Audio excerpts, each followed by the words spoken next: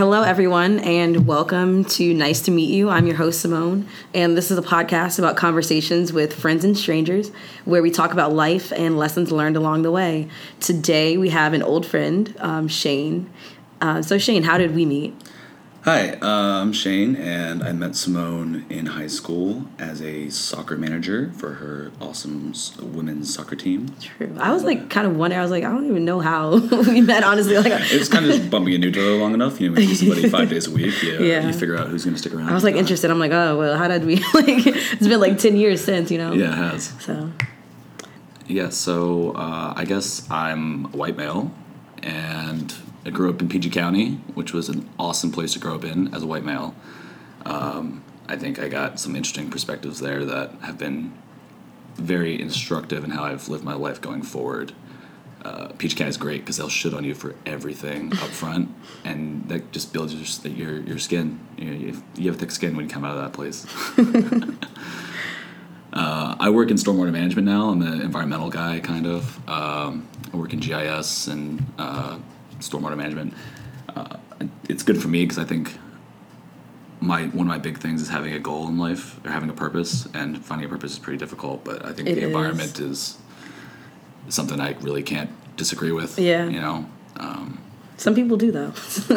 Surprisingly, yeah. It's funny because I started as an engineer, and it was pretty dry, of course, as expected. But now I actually work with engineers from the environmental side, and they don't like the environmental people because we tell them no.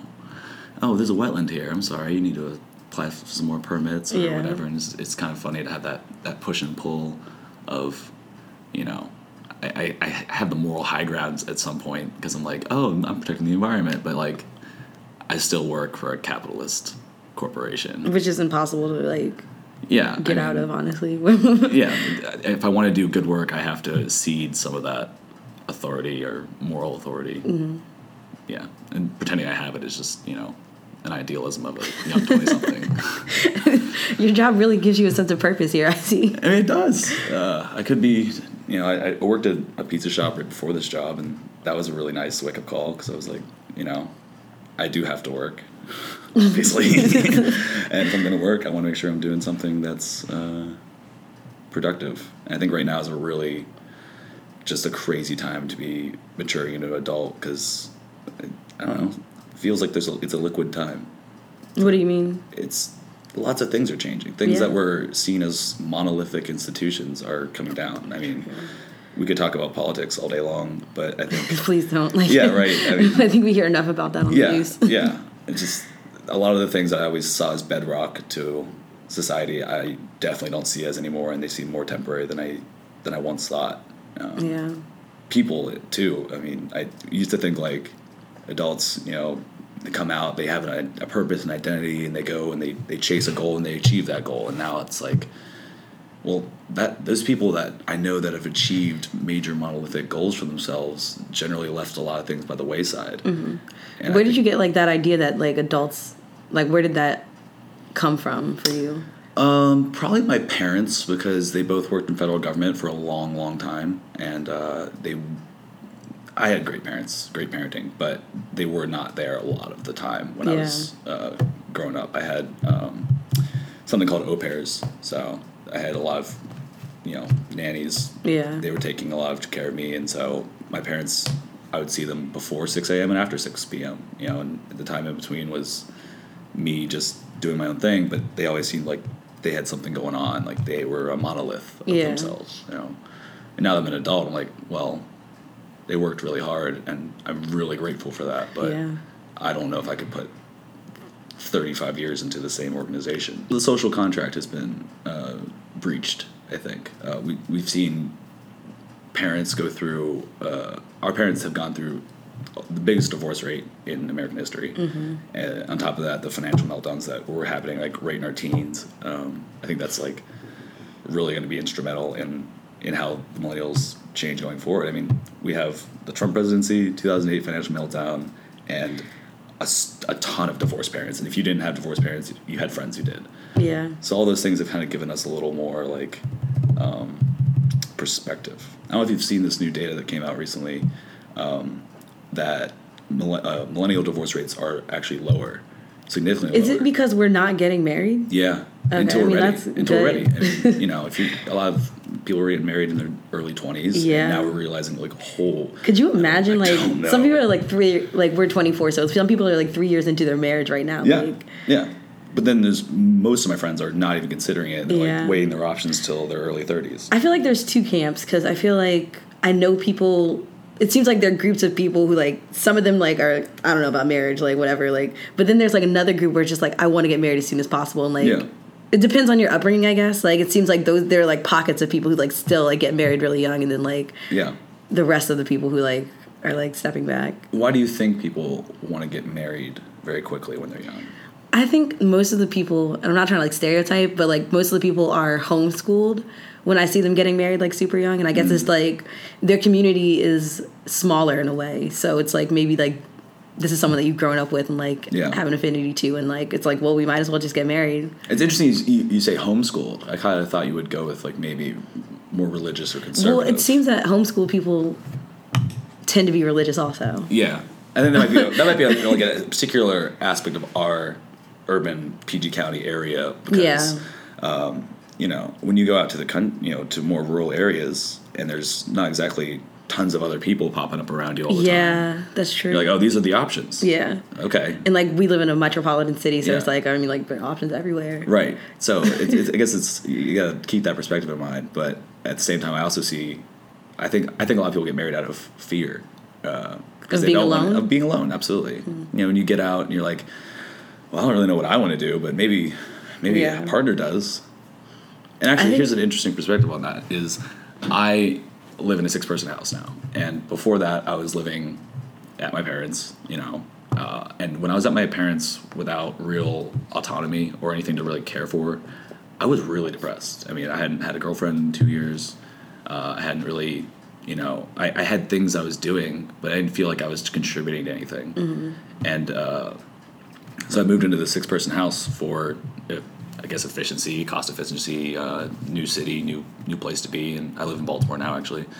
But living in a 6-person house, I ended up feeling more like just good about myself because I could do little things to help a community. Mm-hmm. And that might be a little weird to some, but I felt like it gave me the ability to contribute in a way that felt workable. So it seems to me that you have, like, a really good way of putting things into, like, a bigger perspective where you're, like, looking at, like, oh, it's like some people would just look at that like, oh, I'm just living in a 6-person house. You're like, no, I'm a part of a community. Like, it's like you have a really good way of finding meaning in the things in your life with your job and your living situation. Well, I think I took time out in my college years I was an idiot for sure, but I've taken my time to say, like, well, why do I want things? And I don't think we spend a lot of time doing that because there's not a time or place where you're allowed to do that.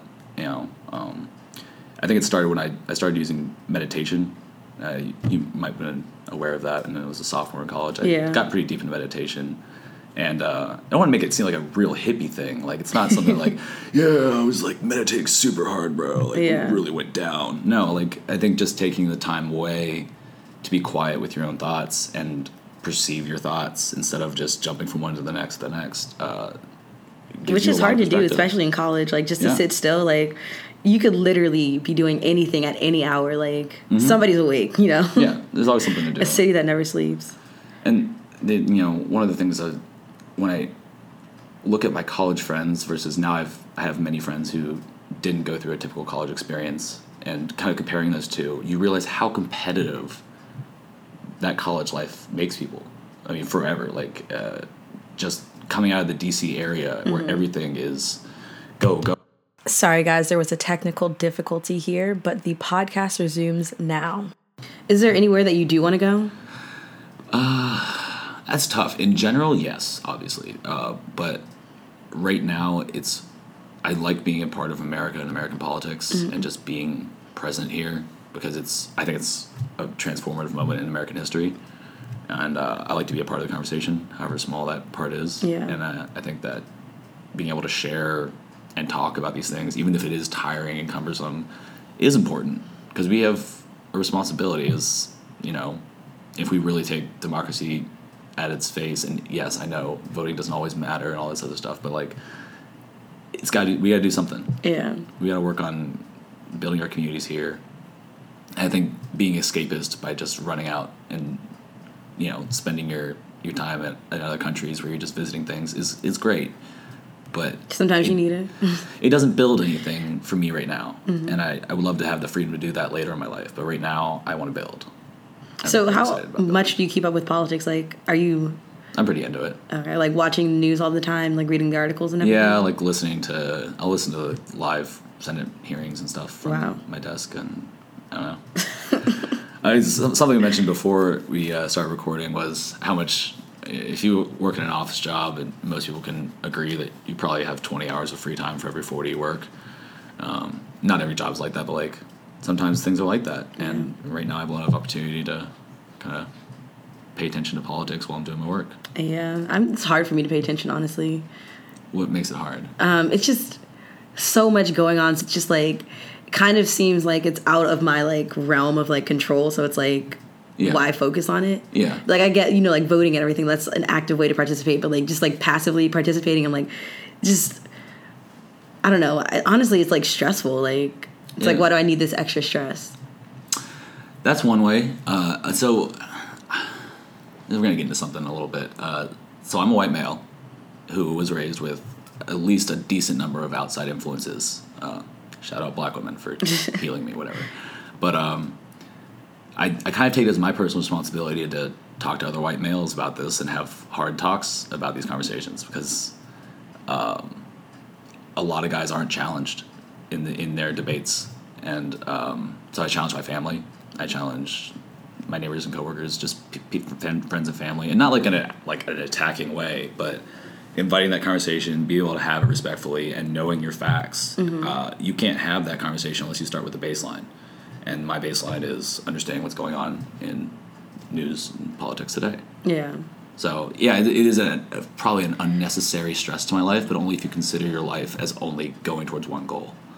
And my goal is to be as well-rounded and giving to my community as possible. Mm-hmm. What ways are you like...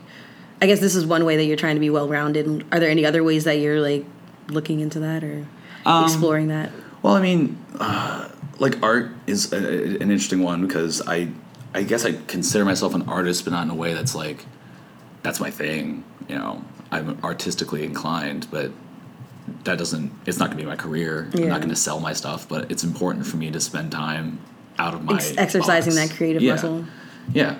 And I think it's important for everybody to do that, because art is like a great repository for energy. You're not driving yourself crazy trying to build something perfect. It's just what it is, and you enjoy it for what it is.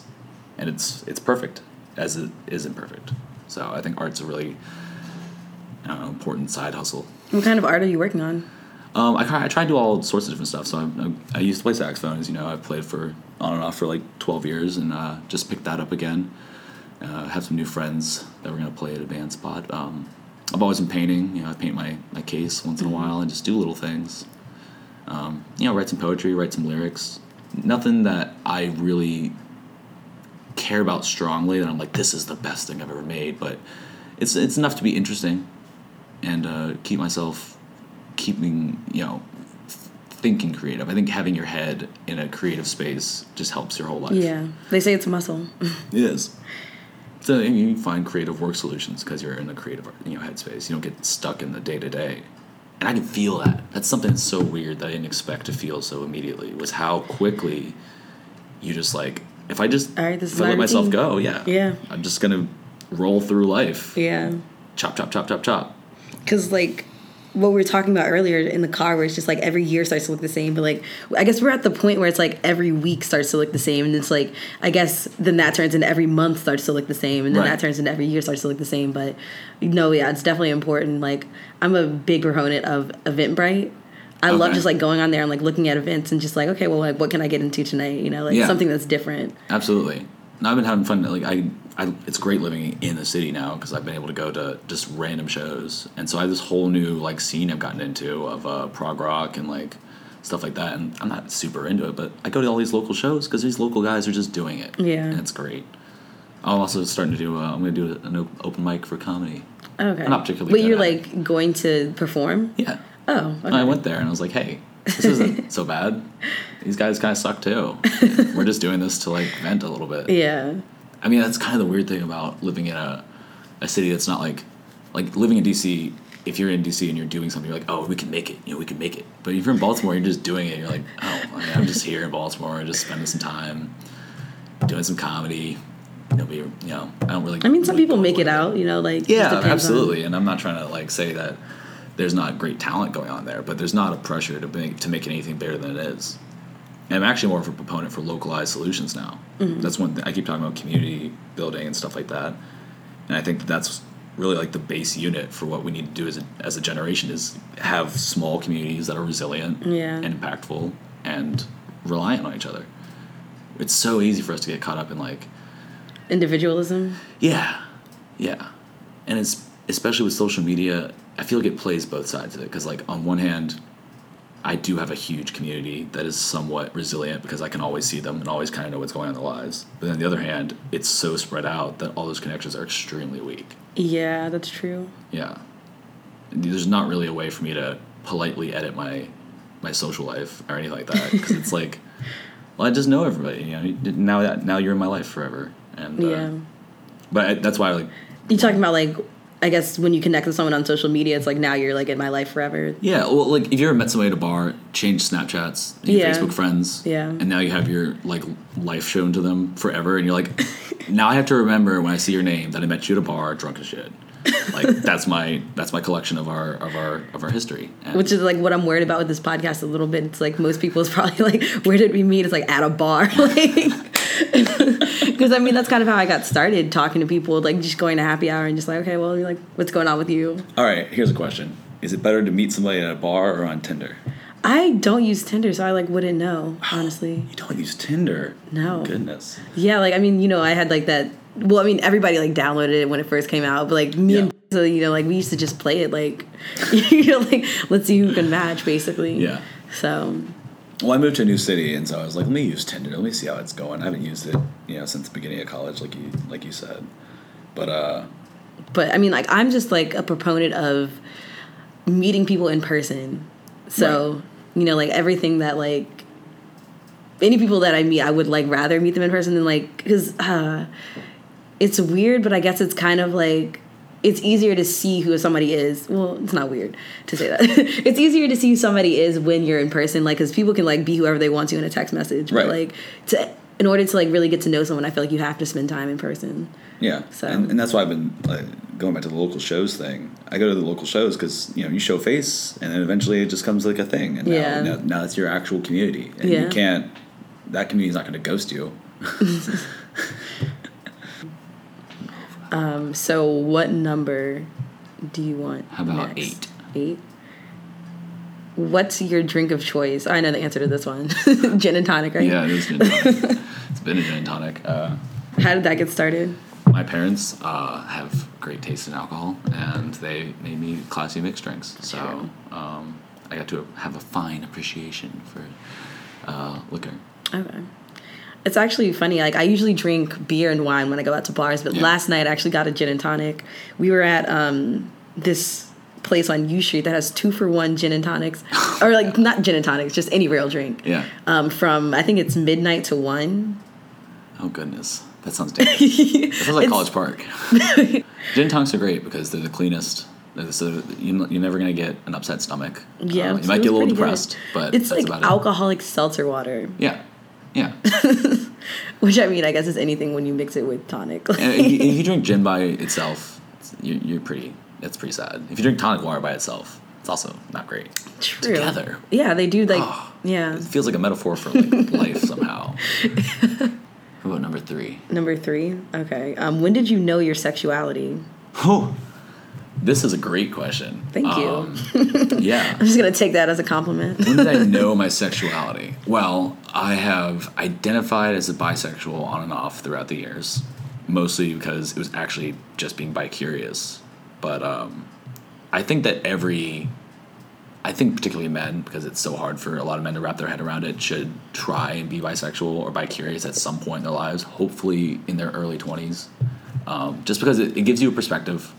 And I think if you've never questioned why you like something, maybe you don't know if you do like it. Yeah. So why do you say in your early 20s as opposed to any other age? Well, I think the gay scene around DC and Baltimore can be a little aggressive, and I feel like it can be unkind unless you have your identity figured out already. Mm-hmm. So that's why it's kind of hard if you just start going out to gay scenes when you're younger, you might have a little different sense of what's going on than if you had a more laid back, I don't know, more experienced. So I guess you're feeling like it'd make you more comfortable in the scene if you were like younger? Yeah. I don't know. Like my first gay experience was going to town when I was 18. And that was a lot. I was just overcome by like, whoa, this is awesome, but also I have no idea what's going on.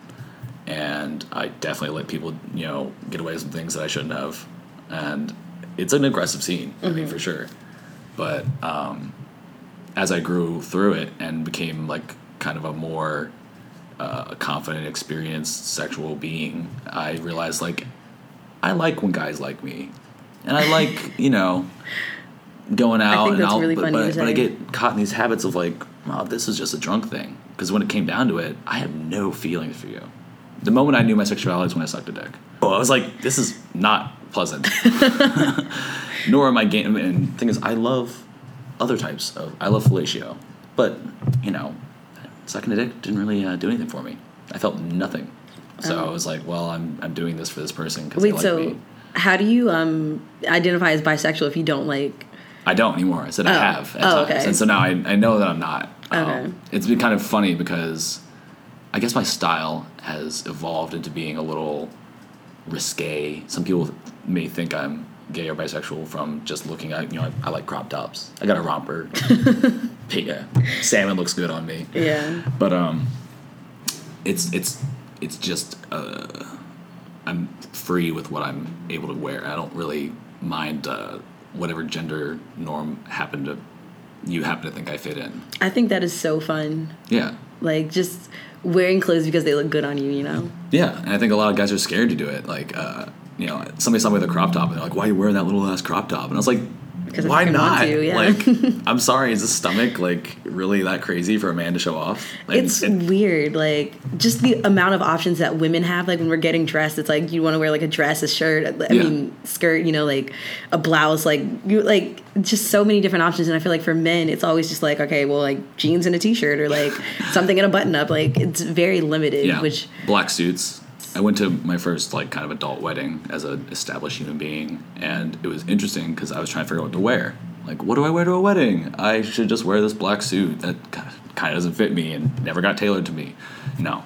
I went thrifting, bought a nice light blue suit jacket, put my outfit together. I had, nice balance of different colors. It was a colorful outfit, but it was definitely like I was the only guy in the room doing that. Yeah. And I think that's something we should change as men. I think it's fun to have more colors, more ideas about what's acceptable.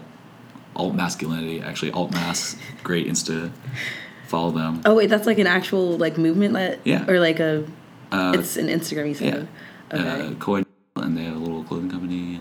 Wait, Koi? Koi did like a little model for it. Oh, yeah. Those are what those photos are from. Okay, I thought he was just like taking photos just to like style on us, but okay. Both. A little bit of both. We all are. We're finding our identity. Yeah. I particularly like thrift shopping these days. It's like it's always been like a fun habit. I don't know. No, you started. I have to thank you for that. I do. But my new version of like thrifting is like there's like this Forever 21 that I go to, and they have like a basement and everything is like clearance and it's like sometimes like buy one get one free or like half off. Like so it's like really cheap clothes, and I feel like I can like wear them like like once or twice. Yeah, but they call it fast fashion, right? Yeah. Which is like that's all I need it for, honestly. Like I'm not trying to wear the same clothes all the time, like which is I guess a different way of thinking than like previous generations. They're like, you're gonna have this piece, it's gonna be timeless, like you can wear it like for the rest of your life, and we're just kind of like, all right, I mean like this is like a tissue. Like yeah, well that's why I like thrifting, honestly, because I like clothes for an extended amount of time. I start getting invested in certain of my favorite outfits, and when I get something from the thrift shop, it has a certain, I don't know, strength to it because it's already been through a whole another person. I'm this thing was held down. It's lasted. It's lasted. It's got some bones under it. Sometimes you'll find things that are new there too, like that people just wanted to get rid of. Yeah. I'll blow your mind about millennial thrift shopping. You ever heard of this app, Debop? No. Debop. It's a great app, and it's basically a buying and selling people with their own thrifted clothes of different types. That's interesting. It's basically an online consignment shop. Yeah. And people build their profiles and... That seems so complicated, though. Imagine Instagram if you were buying and selling everything on your Instagram. Yeah. It's pretty dope. Check it out. Debop. Are they paying you? No. met a girl on Tinder who has a good one, so... So let's go on to the next question. Do you want to pick a number, or do you want me to read one off? Why don't you read one off? Okay. What's something that you've always been obsessed with? That's an interesting one. I'll have to think about that one. I've always been obsessed with fixing things. But this is great, because I talked to my mom about, she was like, what's your life purpose? What's your life goal? She doesn't really know. It's hard to look at what I've been doing and be like, that kid has a purpose. But I do, and it's really, like, I like fixing things, even if it's small. I was, like, thinking, like, wow, she, like, really cares about, like, your purpose and everything. And then you're like, no, she's just being shady. Like... Well, she does, but, yeah. She lives across the country now, so what's she going to do? But, yeah, like... I guess I spend a little too much of my energy just fixing other people and other things around me that don't necessarily impact my life. But that's what I've found out is actually one of the most important things I do, is when I've done something for nothing. Those are the people that always reach back to me, is when they know that I'm that kind of person. Yeah. And not that that's like the reason I do it, but with a little more experience, I'm realizing that that's what we need to invest our time doing all the time. Yeah. Is just being able to help without worrying about the cost. That's what they say about love. Like, if you're looking for something back, then it's not, like, real. Yeah. Yeah, and I've definitely gotten that perspective down. Learning how to let people walk in and out of your life if they don't fit right then. Yeah. Timing is everything. So how do you define success? Oh, that's a great one. That segues in well.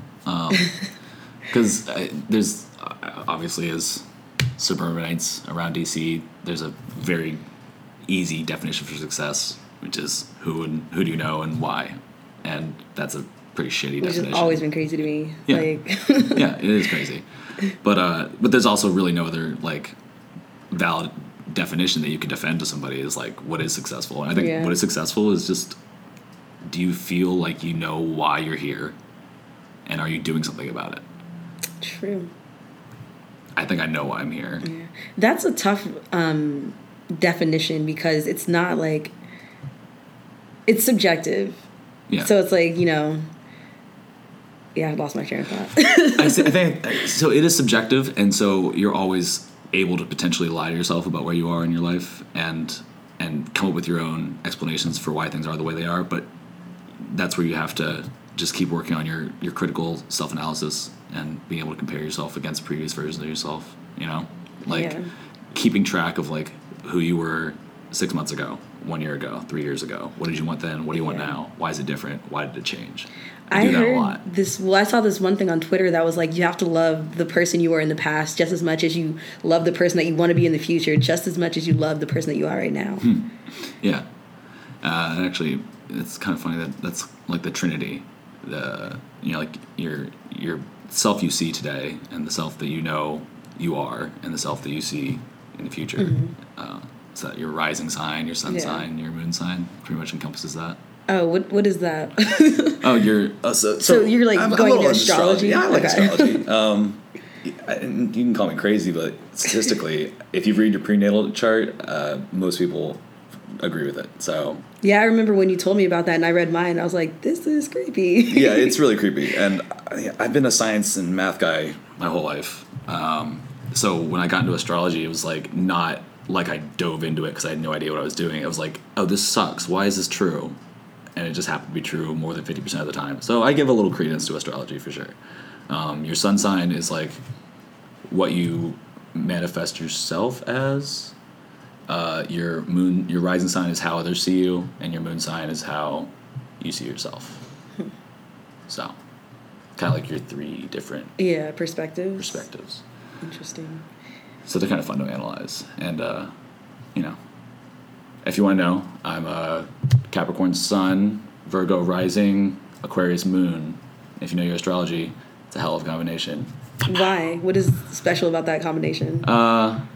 Capricorns are generally like some sort of leader aspect. We kind of we overanalyze situations and keep our ducks in a row, or generally like kind of capitalist. But Aquarius moons are very spacey, future-y thinking. They're definitely willing to throw some weird stuff out there and think, let's see what happens down the road. So there's kind of this, I feel I'm caught sometimes between being super efficient in the moment and then having some wild long-term plans. And I'm like, what is that? I get stuck in start and stop between those two sometimes, where I'm like, that future is so beautiful. I could see it around the corner, but I have to be like in the moment right now, overanalyzing, very critical. So, that sounds like a pretty hard internal struggle. It's back and forth, yeah. And I think you know me well enough to say that that's kind of true. But yeah, if you want to do your astrology chart. What is you have Aries also? What? You said you're like Aries also, like? No, Virgo rising. Virgo rising. Okay, what is that like? I'm not that articulate in this field. Okay. I happen to read, and it makes sense a decent amount of the time, especially when you compare things. I'm like, all right. I think everybody should take their chance and read their prenatal chart. And if you don't think that has anything to do with you, then drop astrology, sure, shit on it. But give it a try. My mom had a great saying growing up, 2 bites of everything. Mm-hmm. I've taken 2 bites of everything. That first bite, a lot of people will not like something. But that second bite, if you give it another chance and you don't like it, you gotta give it a chance to make sure. It's like, suck 2 dicks, like. Or 3 or 4, whatever. I figured it out on the 4th one. That was it. Okay, wait a minute. I don't like this. So let's see.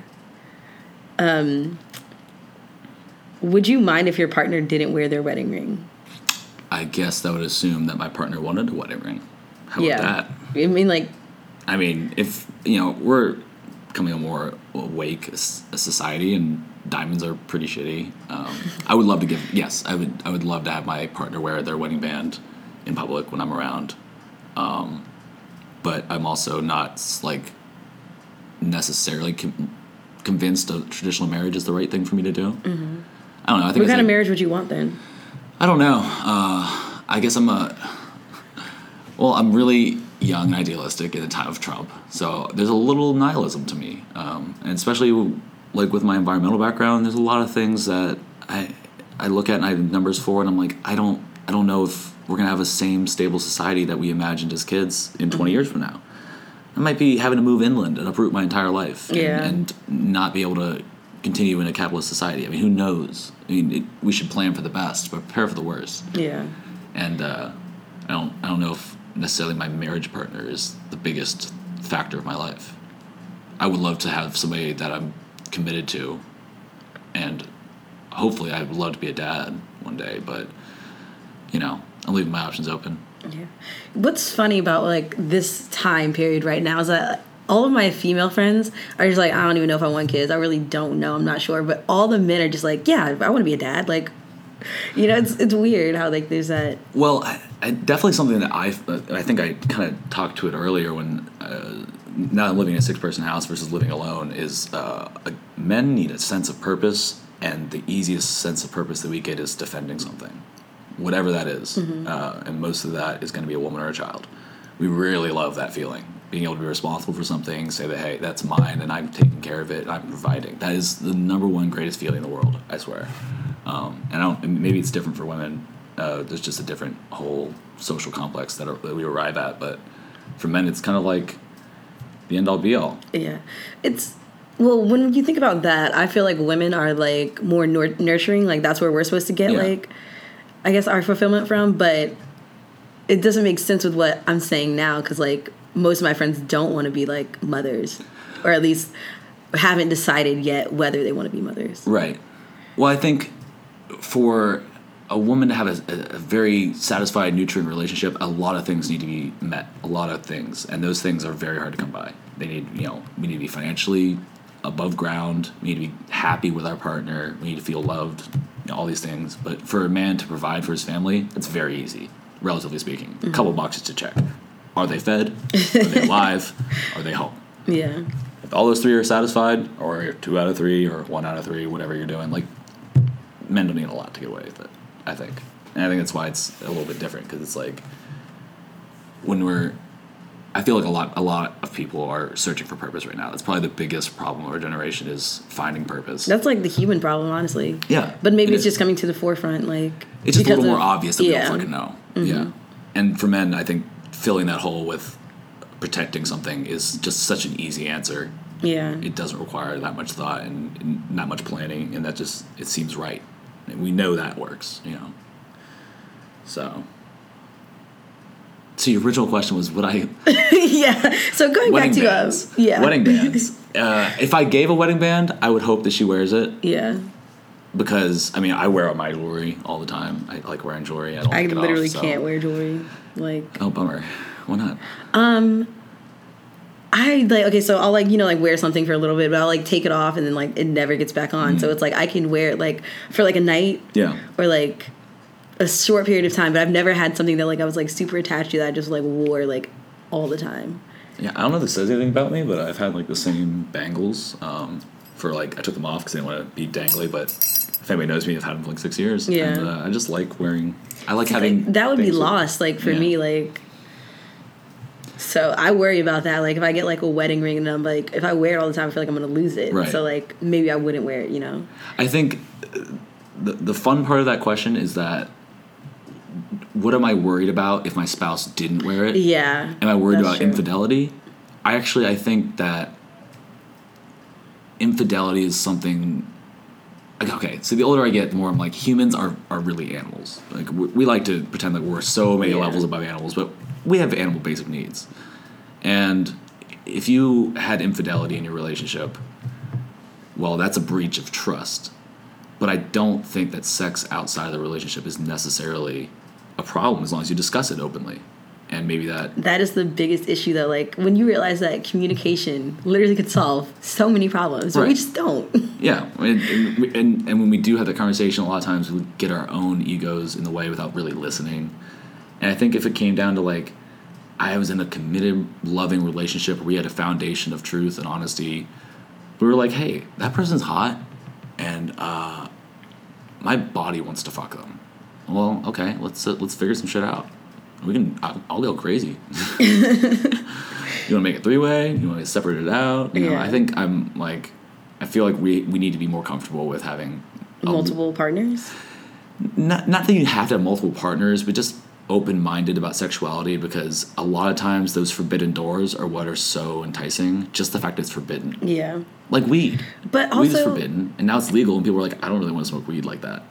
Well, there's like two sides to that, because there are the people who like, it's like, oh, I just want to do it because like it's forbidden, and like if you could just talk about it, then like, you know, open communication, that'd be great. But there's people who like, I feel like that just like to cheat. Like it's like doesn't matter like how open you try to be with them, they just like to like cheat the system. Like they get the thrill out of like knowing that their partner doesn't know. That's their own toxic personality coming out. I mean, yeah, there's going to be people like that, but hopefully if I was in a committed relationship, I'd know that well beforehand. Yeah. That's true. And I think that if you're respectful of somebody, to be honest about what you want, and if things were like, if that was going to break your relationship apart, you should probably be upfront about that. Like that's the worst thing that I've seen, is seeing older couples that maybe didn't do all the exploration that they wanted to do on their own before they were kind of wrapped together. That is such a scary thing, because it's like horrifying. How do you, okay, so we're young right now, you know, like we're still learning about ourselves, but how do you decide whether you should like commit to someone or just like be free and like date other people, you know? Right. And what is commitment? Like, so the commitment for marriage has always been life, to death do us part. But how many people do you know got divorced right as soon as their last kid turned 18? I've heard that story a lot. I've heard that story a lot of like parents who were together right until their kid got out of high school and then they got divorced. I feel like I know one story about that. I've had a couple. The fact is, it's not necessarily a rare occurrence, and if you're going to get married to somebody and spend that much time with them, maybe we need to start looking at that as a stage of your life instead of the end-all be-all. You know, I think when we put that pressure of till death do us part, any deviation from that path sounds like a failure. And maybe we should be open to the fact that people can change their mind after 20 years. I feel like that's what's scary, though. I think that marriage is supposed to be like a security thing where it's like, okay, so like this person is supposed to be there for me for the rest of my life. But like if we change it to like, oh, this person is supposed to be there for me until they don't want to be anymore, then that kind of like takes away what marriage is. I can see that. On the other hand, I think that when you give people a safety net, that they become comfortable. And that's when marriages fall apart, is when you're comfortable because you think you own that person for life. Yeah. And that happens both ways, men and women, thinking that that's my man. You know, but you don't own that person. That is actually a living, breathing, thinking human being, and you need to look out for their needs as much as they look out for yours. And I guess like being aware that the bottom can fall out of your relationship will make you work harder to maintain it. And so keeping marriage as a contract instead of a signed, sealed, delivered, written in stone idea, I feel like that's healthier for relationships in the long run. And that's why I think millennial divorce rates are lower, because we. But what about this? What if, because like maybe for some people it's like a motivating factor. It's like, okay, if I'm going to be with this person for the rest of my life, then I need to work harder. But it's like if you see that like exit, you're like, oh, I mean, like, well, if this shit doesn't work out, like, you know. Yeah, but I mean, it's just, I guess people don't want to waste their time either. Yeah. So you ever had somebody like been in a toxic relationship, but they won't leave it because they've committed so much time that to leave that relationship would just be like, I wasted all this time. I wasted all this time, and people hate that feeling of like wasting their time or feeling like they fucked up. Yeah. So I think like if you're gonna start a relationship, there's got to be a reason why you started it, and if you allow there room to be honesty about when things aren't going well, then you allow the honesty to be there to fix it. If you don't do that, then that's when problems pile up. That's when little mounds become bigger and bigger. And they become molehills, and then they become mountains. So are you looking for a relationship right now? Actually, yeah. Not just say that. Put me out there. True. Shane Kelly, 24 here. No, I haven't been in a actual relationship in several years now. It's been so long for me too, like honestly. Well, how long? It's been like 2 years, almost like to the day probably. Mine's been like 4 or 5. Yeah. And I don't want to be the most eligible bachelor for the rest of my life. So I feel like I should get some dating back in me just to, I don't know. It's a weird thing because like I don't think I have the patience to casually date, but at the same time I don't want to become too aloof and singular. So learning how to. That's a hard balance. It is a hard balance, especially because I have a kind of divergent friend groups. I have some friends who are significantly older than me and some friends who are my age, and trying to figure out where I fit in between those two worlds. It's kind of got my head wrapped up a little bit right now. The age of your friends? Yeah, like I have friends who are in their mid-20s, all figuring their lives out, don't really know anything, but have the rest of their time to figure it out. And then I have friends who are a little bit older than that, maybe 10 years, and their life is starting to harden into what they are and what they're doing, and they're making real commitments and decisions. And so I'm able to see that. But does that make you think more into the future about like what you need to be doing right now? Yeah, absolutely. People that say that their 20s are, the 20s or 30s the new 20, that's bullshit. Like your 30s are built in your 20s. 20s are the time where you have the most energy to figure your stuff out. I think that everybody should be exploring their minds as much as possible, trying to open up new avenues, try out everything you possibly can, and work. Because if you don't have anything by the time you're 30, it's really hard to start something up. But I'm not saying it's impossible. A lot of people do, and you can always restart. But use up your second chances now. Your first chances, so you have your second chances later, hopefully. Yeah. I think a lot of people get a little complacent in their 20s because they think, I have time, and then you don't have time one day. And I've been able to see that because multi-generational friends. Yeah. I think you should always have friends older than younger than you. I think you need a diverse friend group in general. Yeah. That's like one of the reasons also like I started this podcast, because it's like everybody has something to teach you. Like, like people listening to this can like look at like hear what you're saying and like, oh, okay, well, like, like I can resonate with that. Like I'm not the only person that feels like this sort of way. Or he's a fucking idiot. There's two sides to every coin. So. Yeah. Yeah, it seems weird to me that so many people have an issue with just showing people respect. Yeah. In a certain sense, you know. Yeah.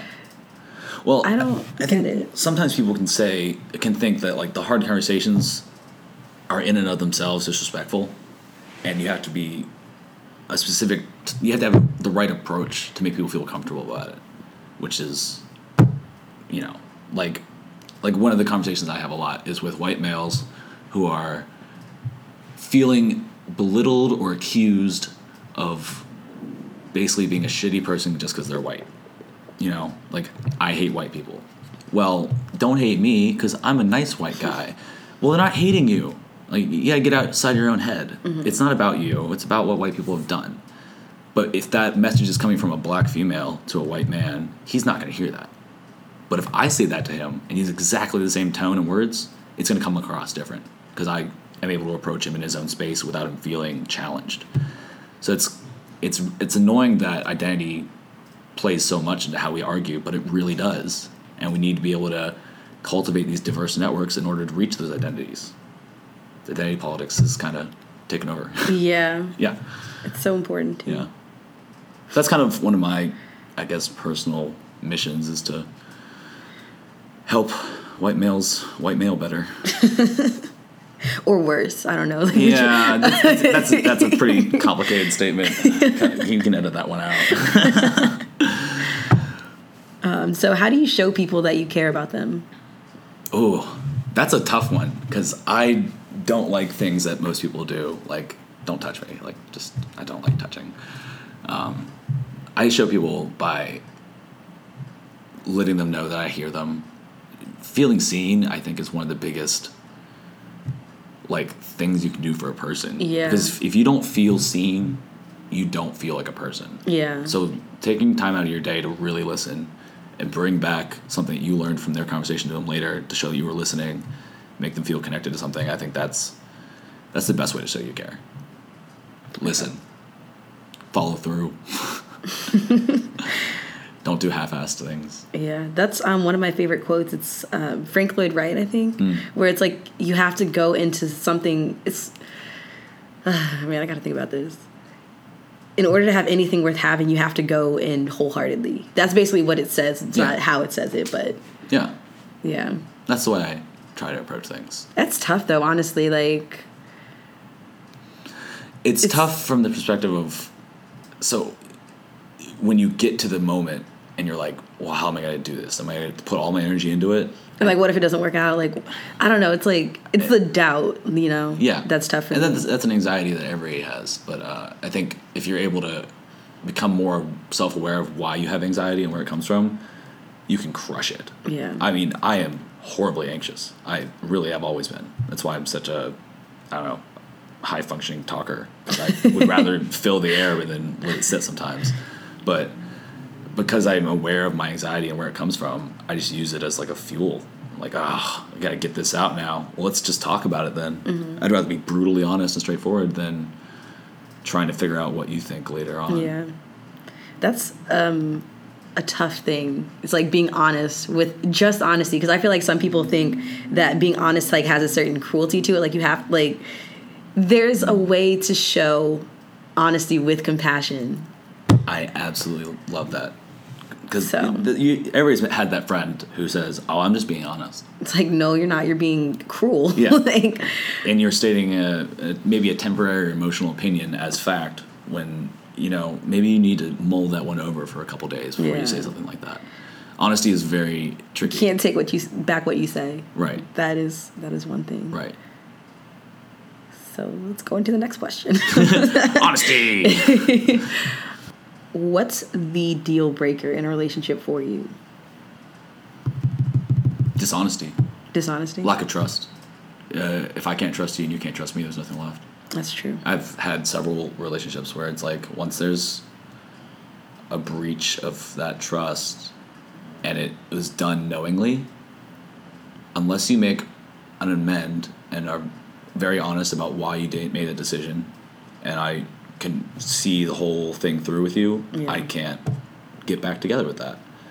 And I think all my best relationships have gone through that, where we had a moment where things didn't work out and we were mad at each other, and then you got to take coming a step back and realizing why you were invested in that relationship to begin with. Those are the relationships that I always cherish. The thing that scares me is that with like social media and everything, it seems like people are going to stop going back and like trying to like, you know, like fix the issues that they used to have. It kind of seems like it's easier to just move through life and just like have the same story play out, you know?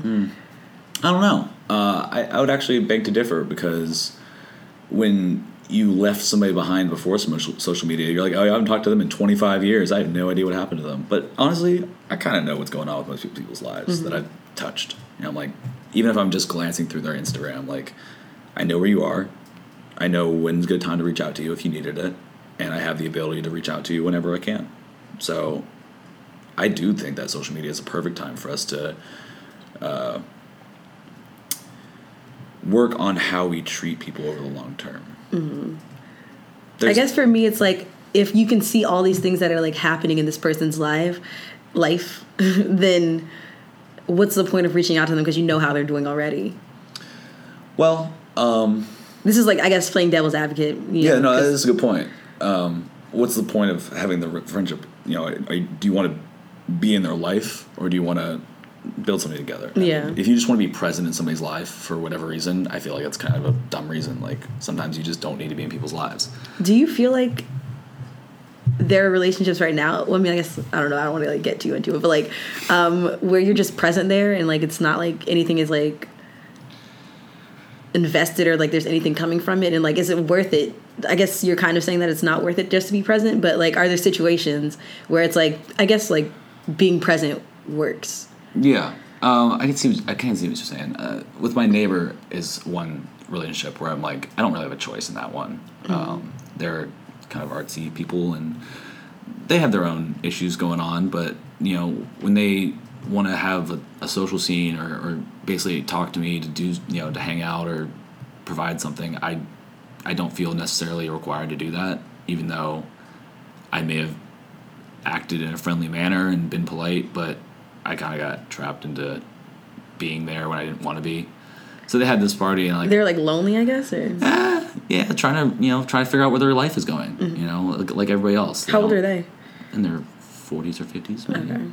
It's hard to tell, like, after a certain age. Like, you're just older. Yeah, I mean, everybody wants to have a community and build a community, and I have been a part of a lot, and I've helped build some communities in different places, whether it was at the swim team, at my local pool, or through Boy Scouts, or through high school, or in college at the frat, or whatever. There's always been an ability for me to build communities, but I find myself getting exhausted of doing that if I try and be a part of every community. Yeah. So I have to start picking and choosing. You know, I have some great friends here. I have some great friends here. But if I spend half of my time with neither one of them is really going to see me as anything other than a placeholder. Yeah. So, I think to be a good community member, you have to be present in the community more often than not.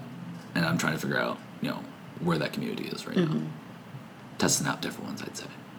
What kind of different communities right now? Like, I guess your Baltimore friends and like... Yeah. New people in Baltimore versus like old people from college, especially, you know, so I was in a frat, view that how you will. Yeah, I'm like a less rapey Brett Kavanaugh. It's getting worse and worse, honestly. Yeah. It's pretty, oh, it's trash. I hate the idea of frats now. It's really a little bit of a ding on my resume, but I do like the fact that I was in a frat. I think I learned a lot of important experiences and made a lot of good friends. But, you know, as we've aged, I want to make sure I reach much further outside of that group, because it's easy to get stuck in friends that were very easy to have during a certain time of your life. That's an interesting way to look at it. Yeah. That some friends are just easy to, like, some relationships maybe are just easy to have at certain points. Yeah. I mean, especially when you're going through schooling and you're like, oh, wow, like... This is convenient. And now I'm, like, in a state where I have to pick and choose where I invest my time and energy. Like, you know, my best friends, I rarely get to see, and they have to drive an hour to see me. But I enjoy those moments immensely. How do you fill that, like, void of having your best friends, like, live somewhere where, like, you can't really, like, reach them as much? Well, The sick person house helps.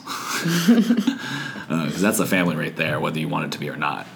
You can try and have it be cold, but let's be honest. If you're living with 6 people in the same house, you got to have some sort of common bond. Yeah. And how many bathrooms?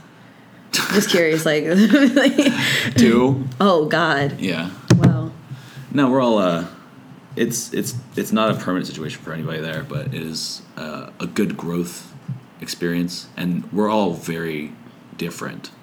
So it's a good exercise in understanding differences. We have 3 guys, 3 girls, many different races, pretty much cover the spectrum, and it's like the real world of Baltimore. It's really funny, actually. It's like a nice little hodgepodge of Baltimore's finest.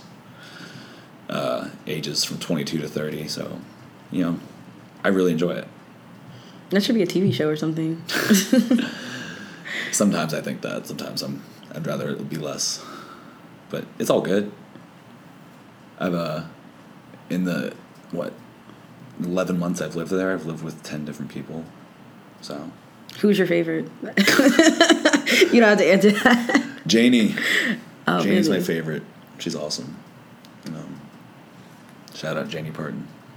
She's a great artist. Check her out. What kind of art does she do? Sketches. She actually has great raps. Okay. She's a very interesting Korean friend of mine. Cool. I think it's important for people to be able to do different types of art and not say, like, that's my best type of art. Mm-hmm. That's what I want to be known for. I just want to do art and be known to do that, to do art in general. That's tough, though, because I feel like everybody's always trying to put somebody in a box. Yeah. Well, why are they trying to put them in a box? Because they're trying to market it to somebody else. Yeah. So, that's what I was thinking about, like, museums. It's like... Yeah.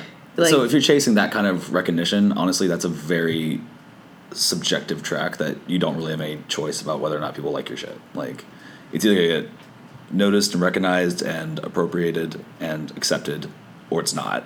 But it's still art either way. And that's why I really, back to localization, if you appreciate art within its own community space, you're going to make more money. Not necessarily, you're not going to make the millions and millions, but, like, you could have a functioning life as an artist if you were a big name in a local scene, as opposed to somebody that was touring around the world. And let's be honest, it's more rewarding. It's probably more rewarding to have something that's built from the ground up that you really, invest in. I think that grassroots thing it's going to become a lot more of a big deal. You see a lot of people self-organizing now. Collectives are popping up all over the place. We got militias in this country. So everybody's trying to form their small little communities. And I think that's something that is going to become more important as our major institutions have less control over our belief of how humans should be. That's tough, though, with, like, technology and everything. How's it tough? Is because, it easier?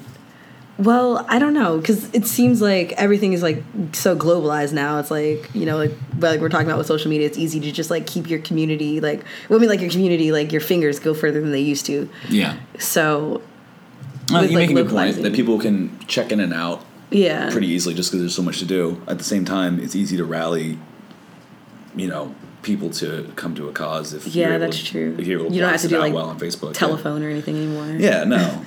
Although maybe that is the way we should start working on things is setting up phone lines and actually so this is an idea my brother and I were talking about the other night. Is like the cult of authenticity. What we really love is authentic things, and we're always chasing them. And as soon as we find one authentic thing, we all group up on it and to make it something that's not authentic anymore, right? Damn. So how do we create, like, a sense of authenticity without having it spiral out of control, which is always going to happen with social media. It's just an algorithm. Things are going to explode if they're good. And the way to do that is to go lower-fi, maybe. Have a phone line where one person calls 10 people, and from those 10 people, they call 10 others, and then they invite, one person each. Yeah. But that's, like, not as beneficial with, like, capitalism, like, marketing and everything. No, it's not, of course. But has marketing ever done anything good for you? I mean, I got these new shoes. Like, yeah, I mean, like, if you can package it up and give it to you, yay, cool. You've made more money doing it that way. But was the product better, or was it just given to you better? I don't know. Yeah. But I think that if we can, the more we make things exclusive and cool, and that makes it easier to build a community. If you make it like, oh, you have to know, like, you ever been to a bar that said you have to know a certain code to get in? No. Just try I've it. been to like what do you call it? Speakeasies. Yeah. You just have to like know where it is, but like Yeah. a certain code or anything. I've never been to like Yeah. that. Well, it creates if it's a power trip. Honestly, you walk up, you're like, oh, I know the code. Yeah, chartreuse. How do you find those places? Well, that's why you have to you have to be a part of the community. You have to show face. You have to build up your reputation. You have to become known. You have to like spend time actually becoming part of the community. Mm-hmm. And I think that with how easy it is to follow and unfollow people, that we don't know how to do that as a generation. It's hard to figure out unless you really apply yourself. Well, it seems that there are like, some people who are able to like foster that like real sense of community and everything, but I guess like you, like it seems like you're doing that like pretty well, at least like being cognizant of like how to start doing that. Right. But I can't do it on my own. Yeah. And if there's not people that want to participate with me, that doesn't work. Yeah. And a lot of my friends, or a lot of the people I see at these events aren't 24. They're 34. Those are the people that are like, oh, I'm down to chill and build a community because I don't have these highfalutin ideals of who I'm supposed to be anymore. Like, yeah. I think losing that. I'm wondering how some certain people like get skipped over for like those traits. Like, I'm sure like you hear a lot from your older friends, like, oh, you like seems like someone who's older. Like it seems like you have like a wealth of knowledge like that's beyond your years. Yeah. So I'm wondering how some people like, what is it like to like actually act a certain age? Like, how are we supposed to act and like? Well, how some people grow up faster. I feel like the rate of like knowledge attainment is exponential. Like we know more than our parents did at our age, and the kids that are our age, they're young now, know more than we did at their age. Just because there's more information at our fingertips. Yeah. So like acting your age really has no bearing anymore. We're just accelerating as a society so quickly that the problems that we face are nothing like the problems that our parents before us faced. And actually, I want to say something about like, it's weird that like we have like this wealth of knowledge and we know so much more, but like also there are certain things that like just keep happening. It's like you still make the same mistakes even though you have like all that knowledge, like being 24, like relationships and stuff, there's certain things that continue to happen no matter how much knowledge we have. I think you make a great point because actually I did overextend myself there by saying, we're dealing with problems I've never faced. No, we're dealing with the same problems, but there's a different way that it's taken on. And there's because of like how we interact with the world with computer screens and overstimulus, like we have to be dealing with. We're multitasking our whole time, our whole lives. We're just always multitasking, and that's just not the way that people have operated for a long time. Yeah. So there's like this. I feel like we need a better exchange of knowledge between young and old because there's certain things that my parents don't get. They just don't get Instagram. It just makes no sense to them. But and they don't get some of the things I do, but. By trading those things back and forth, we've really improved our relationship, especially in the last few years. My parents, worked federal government for 30 years, and then finally they were able to smoke weed with me, which is great. That's crazy. Well, they live in a legal state. Nevada. They do? Yeah. Oh, I didn't know that they had. Nevada's legal. Okay. That's true. So it's something to be able to share, and it had such a stigma for their generation to be able. Like my mom definitely didn't smoke. So to have her like kind of enjoy it casually with me and maybe make her a little more comfortable with something that seems not that way, and I'm becoming a little more comfortable with responsibility and all those commitments to society that she did. Mm-hmm. She was military, so she thinks of commitment to society as like a real life thing. Like that's a huge component of your life. What are you doing for people? Yeah. So. And I guess that's kind of where your sense comes from, like a feeling like there needs to be like some communal pot that we're all putting into. Yeah. I mean, if you're building it for yourself, you're going to die. So why? Like, you got to be building it for the good of something. All right. So this will lead me into the last question that I have for you. Okay. How do you want to be remembered when you die? Whew. That's a tough one because, I'd love to have some anonymous answer. It's like, I don't want to be remembered for the thing I was. I want to be remembered for the things I left behind. But Obviously, there's part we all of have an it's- ego. Yeah, we all have an ego, and like, yeah, I want to be remembered by my loved ones as somebody who loved and cared as much as he could.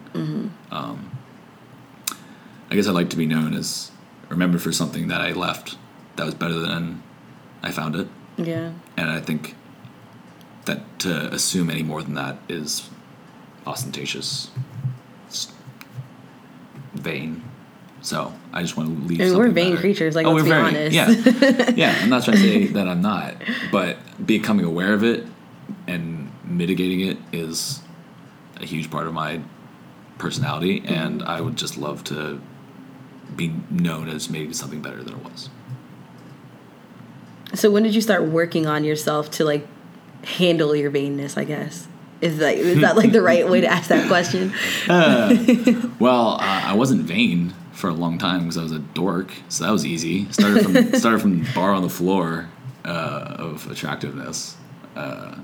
So I guess it's kind of I'm still figuring that out. Obviously, I don't know. I've been hitting some dripping Instagram pictures lately, having fun with my little shopping in thrift shops and stuff like that. But I think you have to love yourself, and that's an important thing to figure out. And so I'm finding out what I love about myself right now. And for that to happen, I probably do need to be a little bit vain. Oh, definitely. Yeah. I mean, I'm not going to, yeah. But I also need to step away and realize that that's not the main goal of my life, to become liked, to become whatever. I just need to find out what I like. And for me to do that, I need to be a little selfish in some moments. Yeah. Okay. Well, that wraps up all the questions that I have for you. Do you have any questions for me? Oh, goodness. Let me see. Oh, I like that question you asked about sexuality. When did you know your sexuality? I don't know. Yeah, that is actually like, I've like written down this because I'm like, oh, this is great, but I never like really sat down and like tried to answer it for myself. But I feel like, I guess just like over time, you see something and you're like, oh shit, I'm attracted to that. So I guess it's just over time, like. Would you define it? Yeah, I think it's just like heterosexual, basically, with like, oh, that girl is like really attractive, like, so it's like they have a scale, I guess. I don't know if you've heard of it. Yeah. I think it's the Keel. I don't know. It's a 7-point scale. Yeah, so it's like I would say that like it's like I find myself like attracted to women sometimes, but it's not like a thing that I could like do romantically. Right. So I think that's just the artist appreciation in anybody. It's like if you can't appreciate the other gender, that's the biggest thing. Is with the bi-curious thing with males. Like if you can't sit there and say another man is pretty without feeling like you're losing some of your ego, you need to fix that. It's like he's fine. Like we all know he's fine. Yeah. And like that doesn't make you any less of who you are. And maybe you should try and just look at that situation and say, why am I getting mad about this? About and calling somebody. That is one of the most important questions that I feel like we all need to ask ourselves. It's like when we get angry, why am I getting mad? Instead of like, I think that is like a tip into understanding how to like manage yourself, basically. Absolutely. Yeah. I used to get really, really mad in college. I just flew off the handle. And it was never like an abusive thing, but I got really stuck in my own emotions. And I think by realizing what my consequences were, processing that, and taking time to like, I had a good mentor, thank God, that I was able to like kind of vent to and then turn it back and process it. So that's how I don't get that angry anymore. I was thinking, and I was like, it's been a while since I've been like just like pissed off, like seriously pissed off. I mean, there's like a borderline, there's like a bottom line anger about society, and like I'm passionate. I'm passionate, but like anger is never really a useful emotion anyway. So kick that to the curb. Any other questions? What makes you angry? What makes me angry? About people, I would say when people are inconsistent, that makes me angry. That is one thing I do not like. Other than that, it's kind of... What does consistent mean? Like doing what you say you're going to do when you say you're going to do it. But also it's like, I guess, present. Like there's like also like a consistency in your presence. So maybe having like a centered identity. Because I was thinking about that, and I was going to say something about like being the same person, but it's like you don't want somebody to be the same person that they are. Like you do want them to change and grow and stuff, but it's just like that's why I say presence. Like be there how you were there for me. Interesting. Yeah. Plays pretty well in the community thing. Yeah. Yeah. Show up. So, any other questions? Anything else you can think of? What do you think about the gig economy? The what? The gig economy and side hustles. Do you think that people should all have a side hustle? I don't know. I feel like it's important to have something outside of like professional work. Like our 40 hours. You're working for somebody else, and like it's kind of goes slow. Speaking on the community, where it's like you need to have something that brings you to the community too, like that gives you a sense of community, because work doesn't always do that for people. So I think it's important to have something else that you're working on, and something else that like outside of work that like you're passionate about and that you can give yourself to. So if that tends to be a job, maybe like that job, like the part-time job has more community than the professional job, but maybe sometimes it's just a hobby that gives you something else to do. Gives you another way to grow. But you don't have to commit. You're just halfway there. Yeah. You're halfway in that economy. So that's why I'm like, well, if it's a really good side hustle and you enjoy it more than your regular job, well, why don't you just do that? And that's always like the issue thing. is money. Yeah. Because like how many people would really be working 40 hours a week if they didn't need the money? It's like you may be like working, I guess, on something completely different if you didn't need the money. Yeah. Yeah, but I think a lot of people could do that, except it's scary to not potentially know where your checks are coming from. That's true. I listened to like this podcast where a lot of them are like trying to start their own businesses, and like they're saying that like it's really hard to like step out of your professional role in order to like put yourself fully into something. Right. But yeah, I don't think you end up happier. I think. I don't think I enjoy work though, so it's like for me it's like I don't think I would like give up my professional job to do something else because I also enjoy doing that. But I guess this comes into this question is kind of like, oh, well, like it kind of assumes that like maybe your full-time job isn't your purpose. Yeah. And that's probably, I think it's true for a lot of people just because we don't really get a choice when we're making those choices for what our professional job is. As college-educated people, it's easy to believe that we have all these choices, but we make a major choice when we're 18. It's crazy. Apparently that's our professional job now, and the other options are a little scary because it doesn't feel like it's the thing we're supposed to be doing. So it's like you want people to step out more. Yeah, I guess. I don't know. It's easy to say that as a well-educated, rich white male. Yeah. Because I don't have, like I have all the safety nets in the world. Yeah. But I think that there's nothing sadder than watching somebody sit in the same job they hate for a long time and being really scared to leave it because they don't want the bottom of their lives to fall out. Yeah. And I think we need to do more to create spaces for people to jump. Like, I guess. Put a safety net out there, maybe? I guess. I mean, I'm a socialist. I don't think we should have a 40-hour work week. I think we should have, 25-hour work weeks, 30.